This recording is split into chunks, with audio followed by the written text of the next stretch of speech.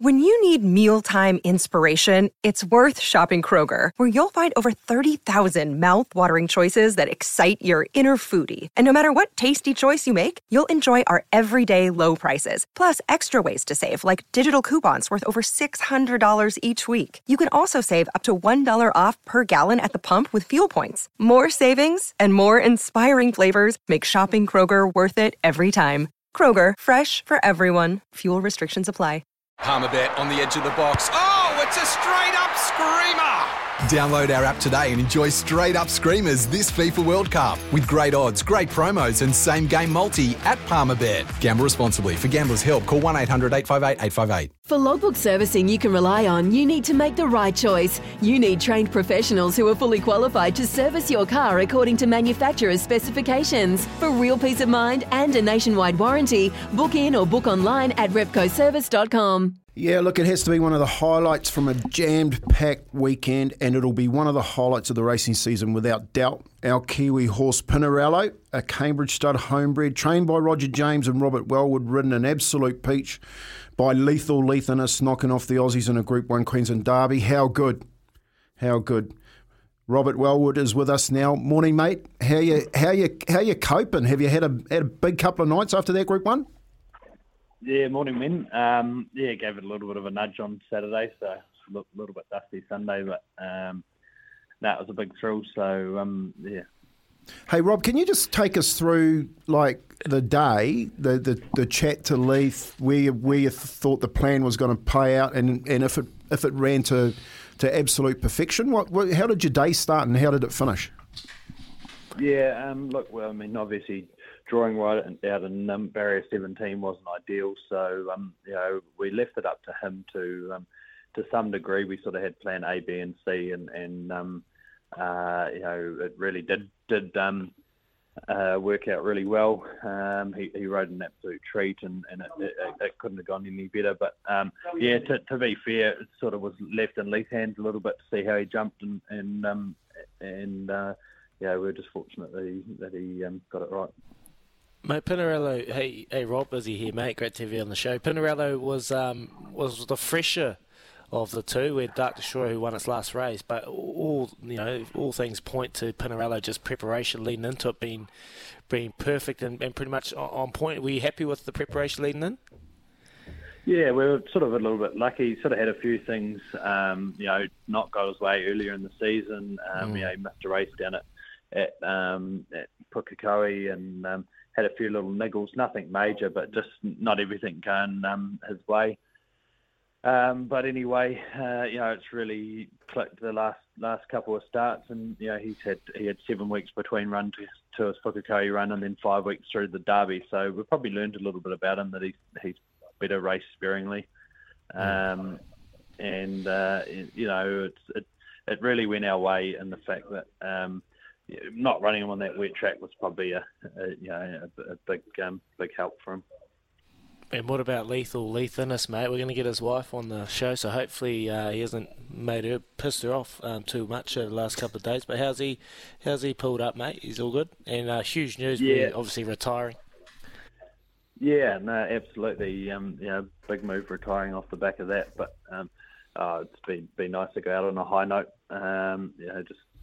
He's had a wonderful career, and as I said, it'd be a massive thrill for him, especially for Brendan and Joe, who he's been associated with for a long time. He'd be super proud, and what a way to go out.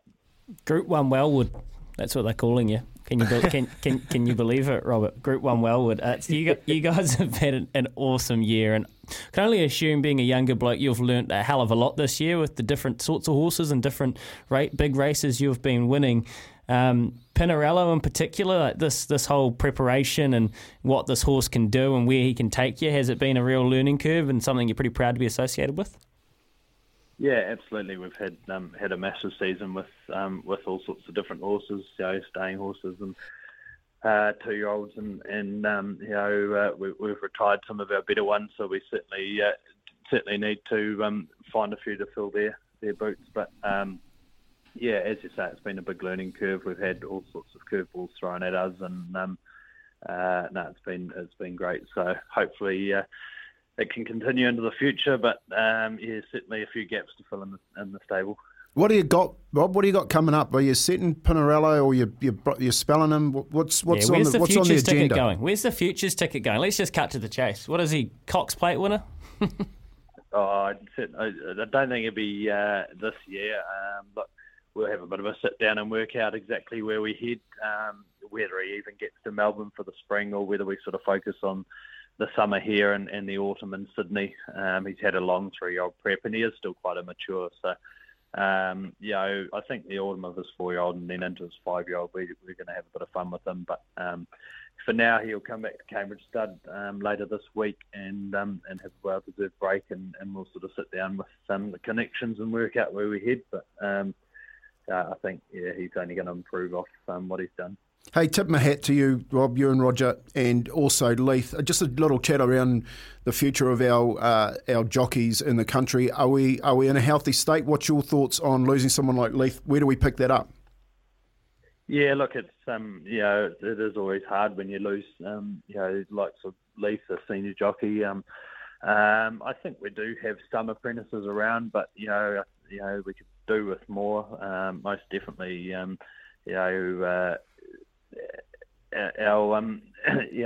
jockeys ranks, we do have some good jockeys, but Australia is calling for a lot of them, and they head over there, and I don't quite know the exact fix for it all, but just got to hope a few of these